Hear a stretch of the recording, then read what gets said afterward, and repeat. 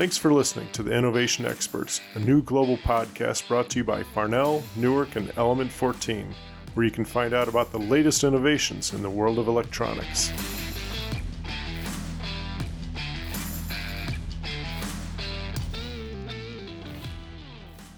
Hello and welcome to our next interview from the Innovation Experts, a global podcast from Farnell, Newark, and Element 14.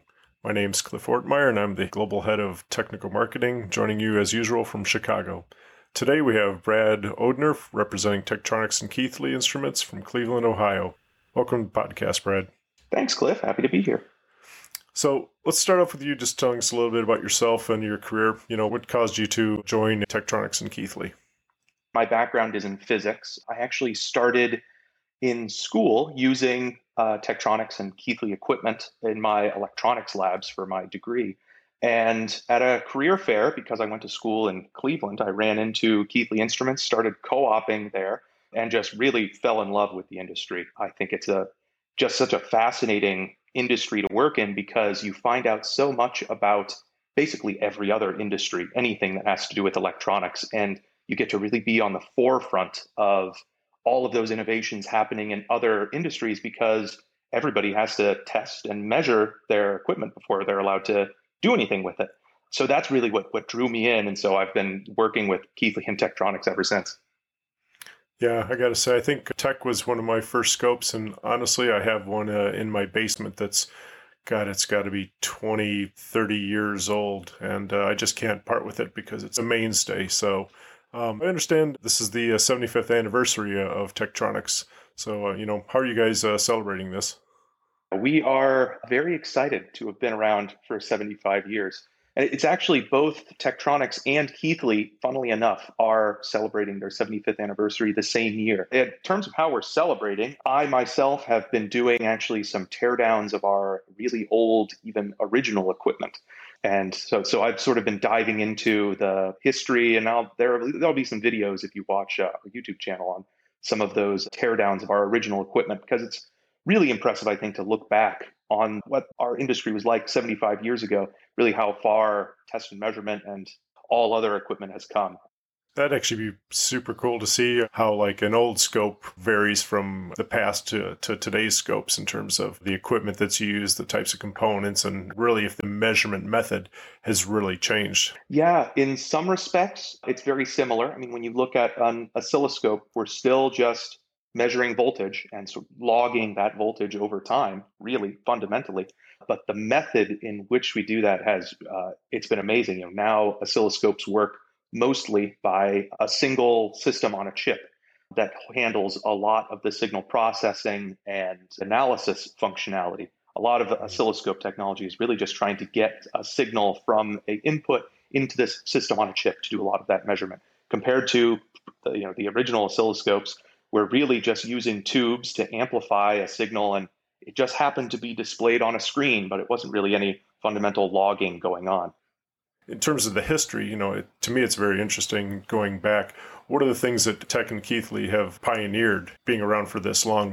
So speaking of Keithley Instruments, one of the big innovations that they had pioneered were source measure units, which are a type of instrument that can source and sync power, both voltage and current. They're fairly complex instruments. They're very distinct from a power supply, but they're in some respects integrating the capabilities of like a power supply and a digital multimeter. They're very fast instruments, and they're used quite a bit today in a variety of different industries. But they really started because semiconductors started to become really prominent, and mass manufacturing of semiconductors was starting to become a thing. And these manufacturers needed a way to test their semiconductors as they were being made and being printed. In particular, diodes. Diode is a fundamental semiconductor component. As they started to become mass manufactured, those manufacturers needed a way to test them.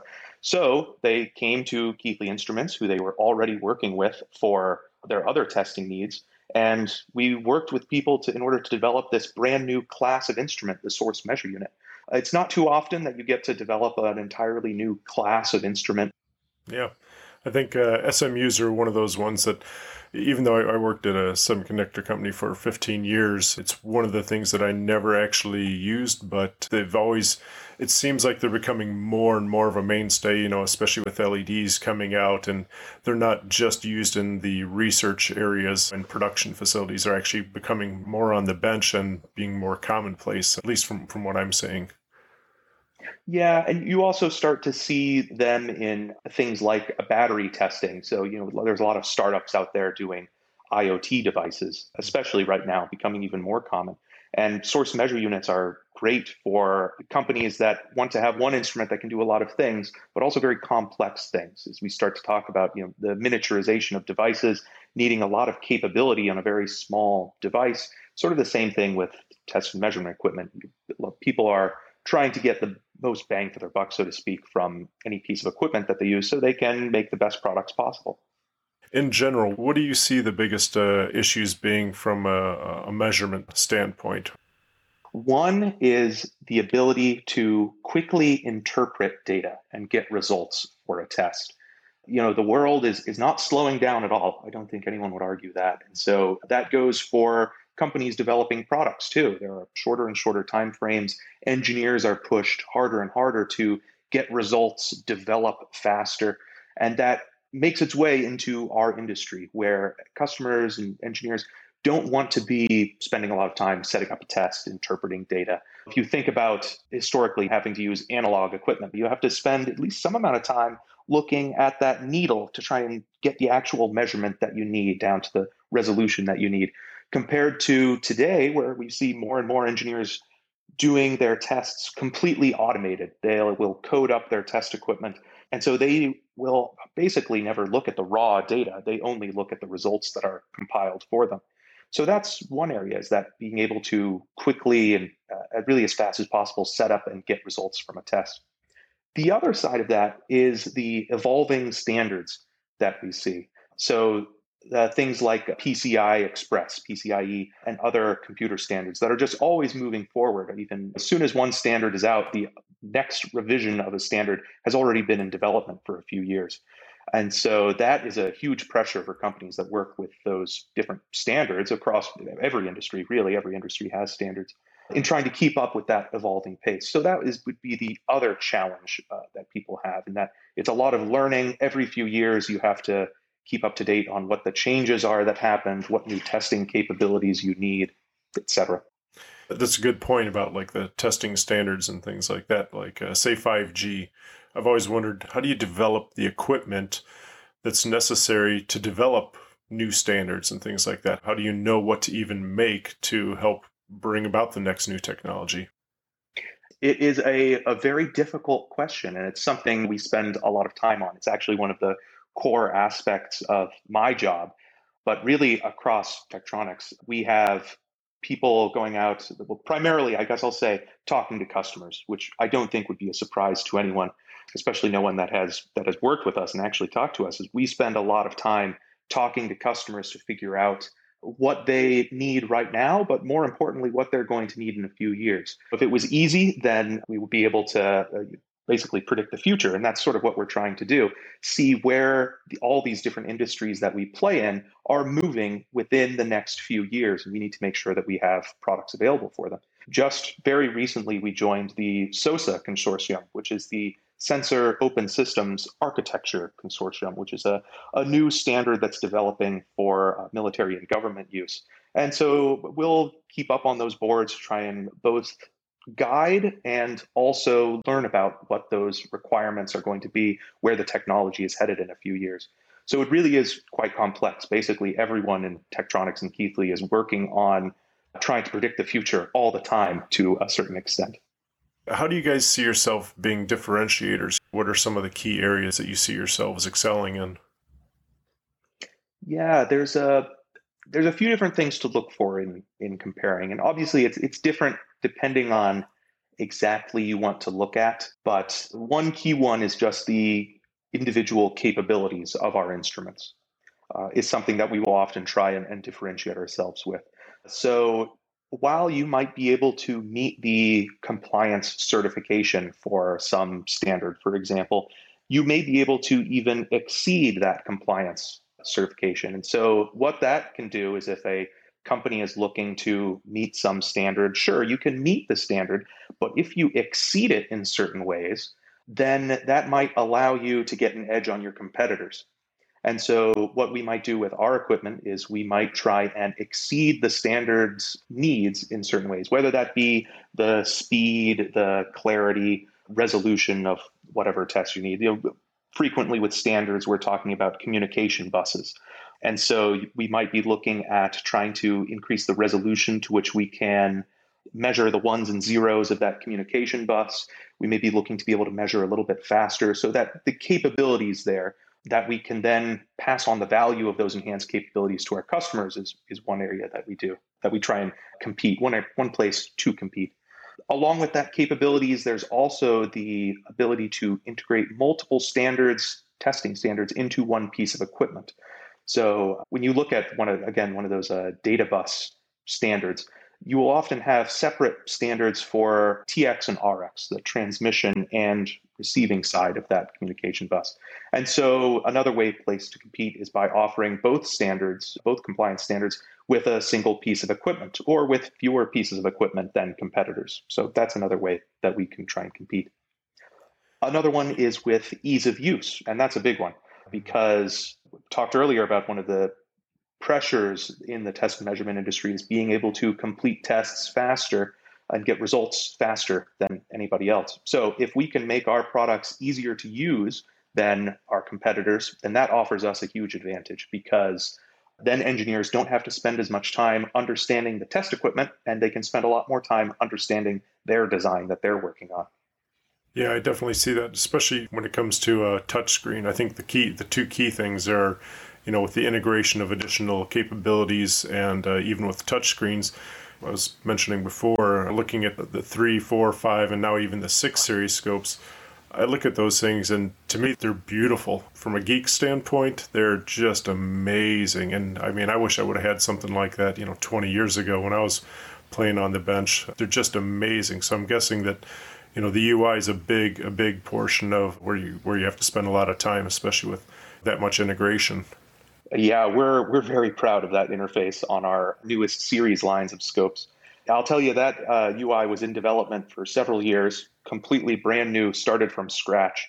When the development team started looking at making a new oscilloscope with the 5 series, which came out in 2017, I think, they really started and look at, okay, what are engineers going to need for the next years while we have this oscilloscope available as a platform? And one of the key things they looked at was ease of use. We see this trend that engineers are wanting to be able to do things faster and easier. So they looked at designing completely from scratch a brand new UI that became our current UI on our 3, 4, 5, and 6 series oscilloscopes.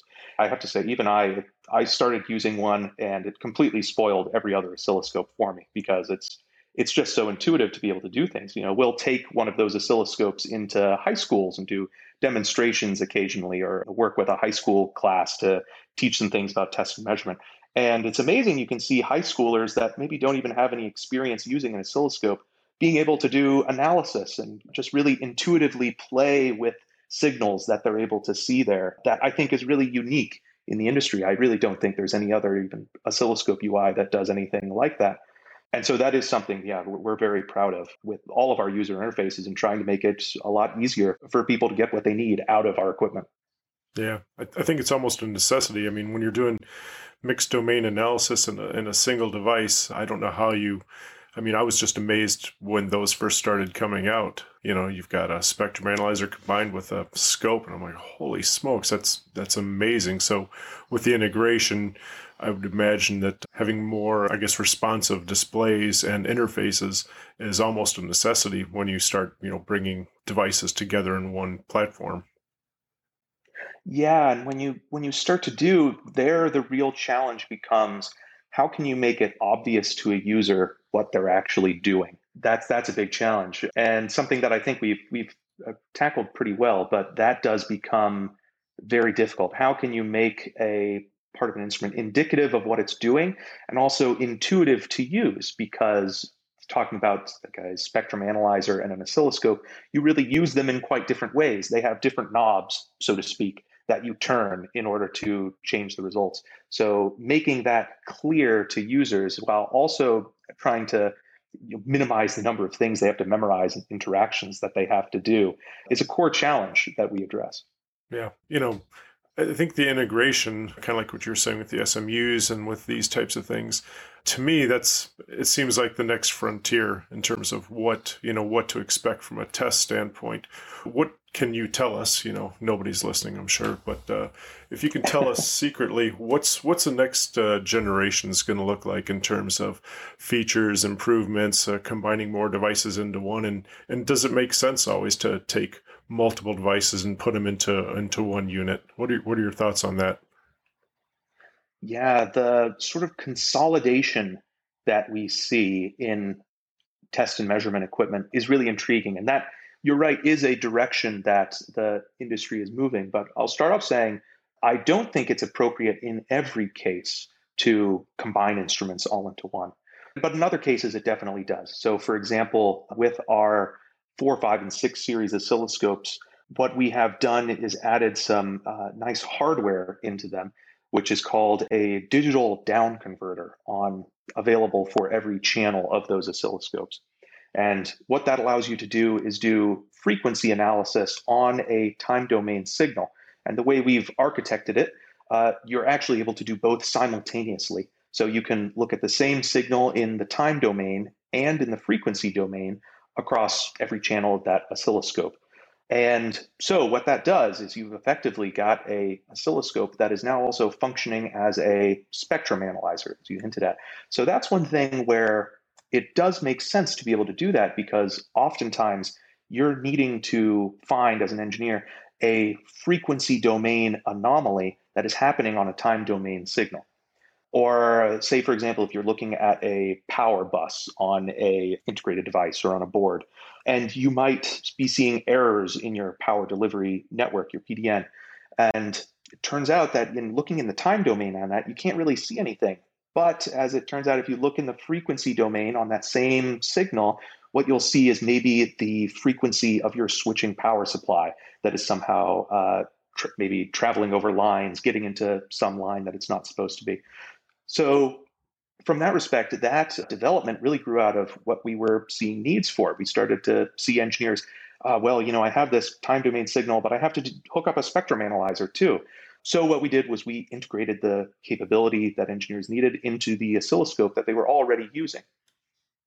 At the same time, if you were to try and integrate the functions of, say, a power supply onto an oscilloscope as we know it today, that might not be as useful. Yes, you always need a power supply, but that would come with a lot of hindrances to your test setup too. So what you start to see in some, particularly like low-cost instruments, is maybe a black box. We call it black box instruments, which is one instrument that maybe does half a dozen different things. But what you'll find is it doesn't really do any of those different capabilities particularly well. It doesn't excel in any of those different things. It just can technically behave as those instruments. So the challenge a lot of times is how can you make an instrument that excels in something and also excels in a completely different class, that importantly also offers you capabilities that you wouldn't have before.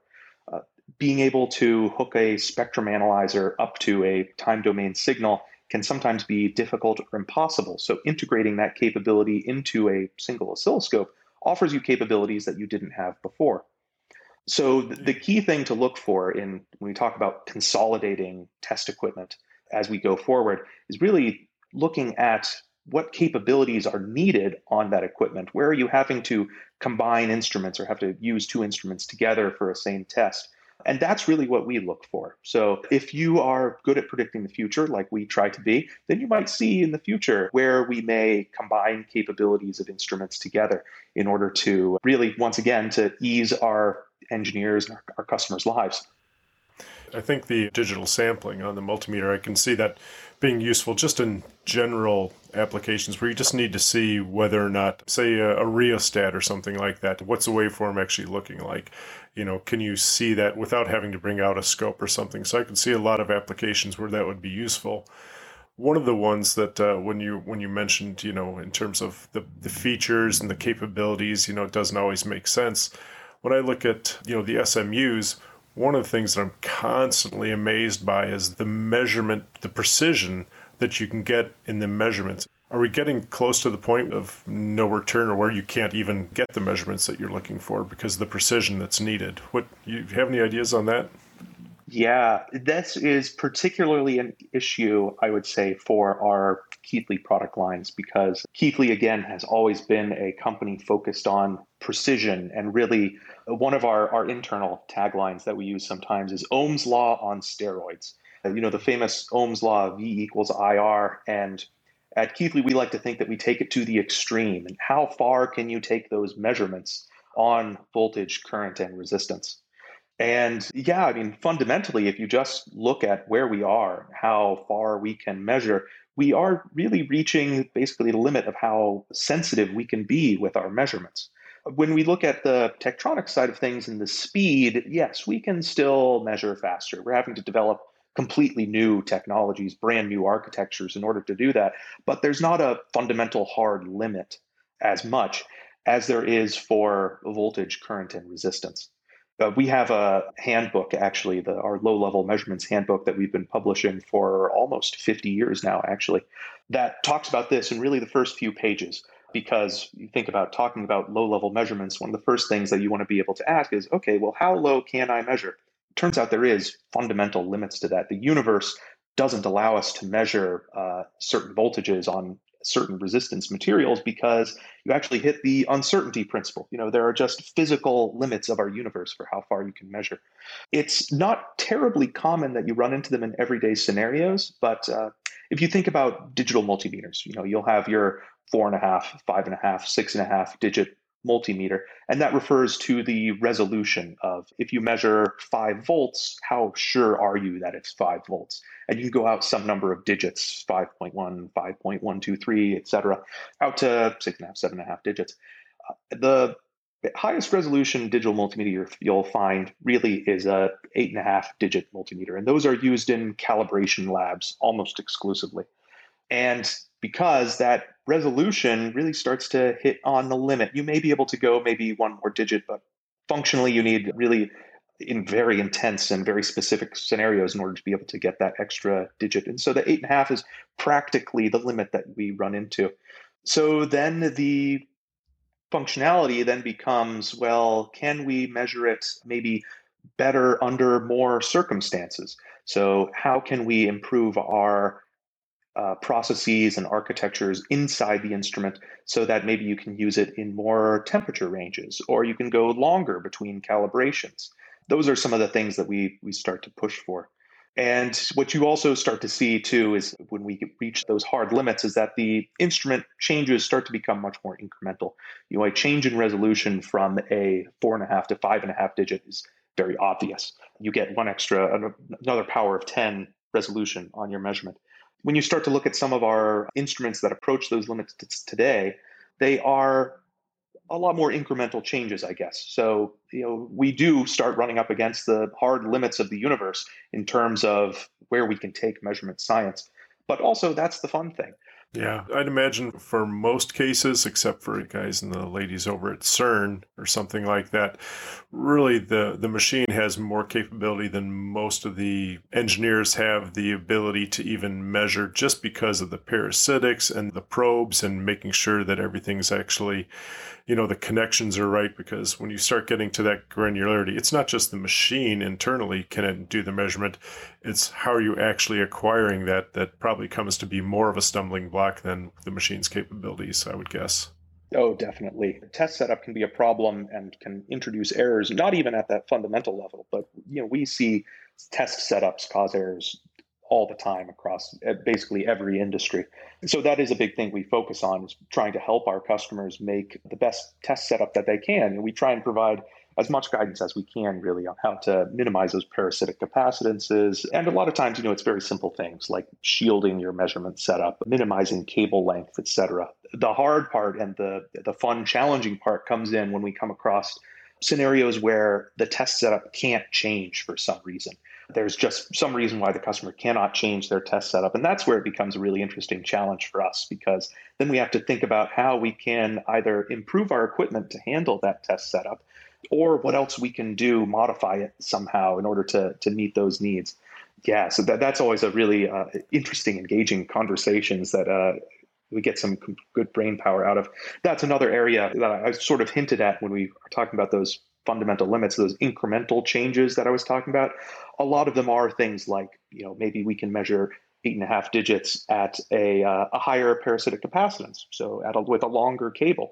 Those are some of the changes that you'll start to see in those instruments, or really just that the test setup, improved test setup capabilities maybe. Well, I got to tell you, I could go on for another hour or two. This has been awesome. I mean, I've learned a lot, and actually, I'm really looking forward to your teardown because I think that's going to be pretty interesting. So I'll be looking forward to that. But before you go, I gotta throw a couple quick fire questions. I like to do it at each round just to get to know whoever I'm interviewing a little bit better. But when you're talking about the different applications that the people are using, what's the craziest application that you've seen or heard? Either a Tech or Keithley device being used in. I come across stories quite often. I would say for one reason or another, one that sticks in my mind is a chicken processing plant that got one of our data acquisition units to measure the temperature of their chickens as they were cooking in these huge ovens. And so that's a fun one, maybe because I just really love chicken, but that's an application that's always stuck with me. I'm like, yeah, I guess they would need to measure the temperature somehow for quality control. And well, they use our equipment for it. That one's unique. My favorite applications are where you get some industry that you wouldn't think of using test and measurement equipment, but they'll buy our equipment because it turns out it meets their needs. It does what they need to do. So speaking of chicken, and I'm a big griller myself, and that's pretty much what I spend a lot of time doing on the weekends. What do you got planned for any upcoming projects or any cool weekend things you got going on? Well, I have had this ongoing project, ongoing for longer than I'd care to mention, really, but repairing a 1953 Magnavox radio cabinet that I have from my grandparents, actually. I might work on that a little bit more this weekend, trying to repair the motor drive and also upgrade the motor drive to be able to play at different record speeds. But that's a cool piece because it's all tubes, all hand-done circuitry. There's no boards or anything. So that's a very fun project to work on. Well, if it's got tubes, it's now considered audiophile. So congratulations, you're an audiophile. and no comment. Lastly, yeah. So let me ask you this one. I'm a big Marvel fan myself, but who's your favorite superhero and why? I am also a big Marvel fan. I am tempted to say Iron Man for corporate reasons, because I think Iron Man has done a lot for get people interested in technology and science more. But realistically, I think I have to say Thor, because Taika Waititi is one of my favorite directors, and I just really love the direction he took Thor in. So as of right now, Thor is my favorite superhero.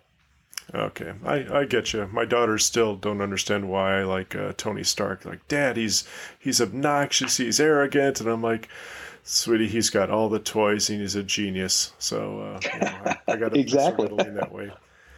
But hey, super, really appreciate your time today and appreciate everything that you've brought to the podcast. What's the best way to reach you at? They can find me on LinkedIn. They can always email me directly to Bradley, BRADLEY.Odhner, ODHNER, @Keithley.com is my email address. But yeah, it's been a pleasure talking with you, Cliff. Thanks very much. I appreciate it. So thanks for joining us on the Innovation Experts podcast. We hope you've enjoyed today's episode, and I'd like to encourage you to check out Brad Odhner as well as Tektronix and Keithley and find out more about their specialist products and services. So with that, we'll end today's cast, and thanks again. Thank you.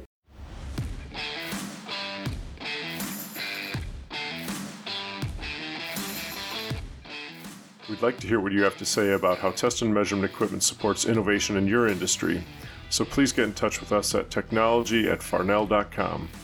If you enjoyed the podcast, don't forget to subscribe on Spotify, Apple Music, or wherever you get your podcasts. All right, I'll see you all for another interview on the Innovation Experts very soon. Until then, thanks for listening.